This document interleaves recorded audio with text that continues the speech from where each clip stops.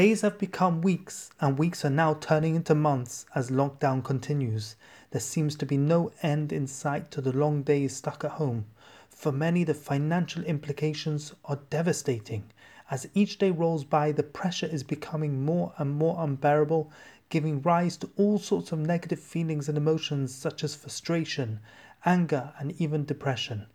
As much as we want to sideline these feelings, they are becoming increasingly difficult to simply ignore. Before I talk about how to battle these feelings, I think it is important to remember that as humans, we have anyway a natural disposition towards negativity. There are countless examples of this.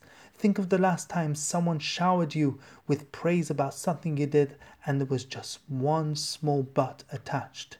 It is the but that is going to stick with you in your mind. In essence, what we do is laser focus on the negative, blanking out the positive. In times of crisis, this tendency becomes even more exacerbated as the pain of the negative is so much more prevalent. Consumed with this pain, it becomes almost impossible to see any good. Metaphorically speaking, it can be compared to a person with an earache. The more acute the pain, the more overwhelming it becomes. It literally consumes his mind. All he can think about is tolerating the excruciating pain.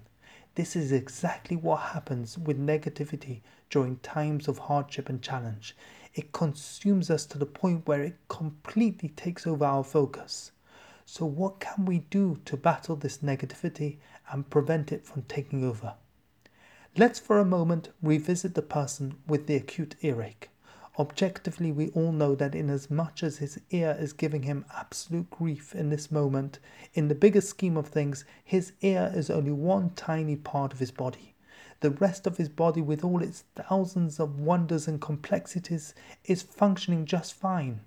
The problem is that right now this person is not thinking about the incredible ongoing miracles in the rest of his body. His thoughts are hijacked by the excruciating pain emanating from one tiny part of his body called his ear.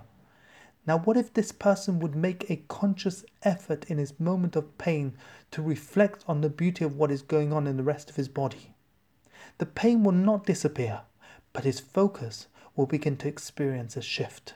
No longer will his mind be consumed with the pain. Instead, rays of light will begin to shine onto his horizon. The situation we find ourselves in at present is no different. It is painful in so many ways. The physical, emotional, and financial hardships are very real, but at the end of the day, they are only a part of the beautiful tapestry called life.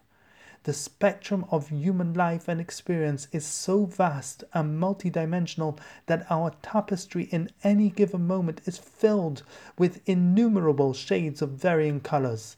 There are darker colors representing the hardships, but there are also brighter colors representing all that is well and functioning in our lives. Even within the darker colors, there are lighter shades representing all that is good within these very hardships. Anger, sadness, depression are all products of what we choose to focus on. When we focus on the darker colors of our tapestry, we are giving fuel to these emotions, allowing them to fester within us. However, if we make the conscious effort to widen our focus and recognize the brighter colors and the lighter shades of grey, these negative emotions would become starved of their energy and start to dissipate. However, this can only happen if periodically we take time out to expand our view beyond the dark colors that presently are stealing our attention. Only then will we be able to discover and connect to the multitude of colors that are all part of our very own tapestry of life. Colors that represent so much good, so much kindness and love from our Creator. A couple of minutes in the morning and evening is all it takes. Look around yourself. Reflect on your physical well-being, on that of your family around you, on the food in your cupboards and fridge, on the roof over your head, and express gratitude for these blessings and so much more in your life. As you become accustomed to do this, you will see your life open up before you. Colors you never knew existed will suddenly appear as you discover more and more details in your life to be grateful for.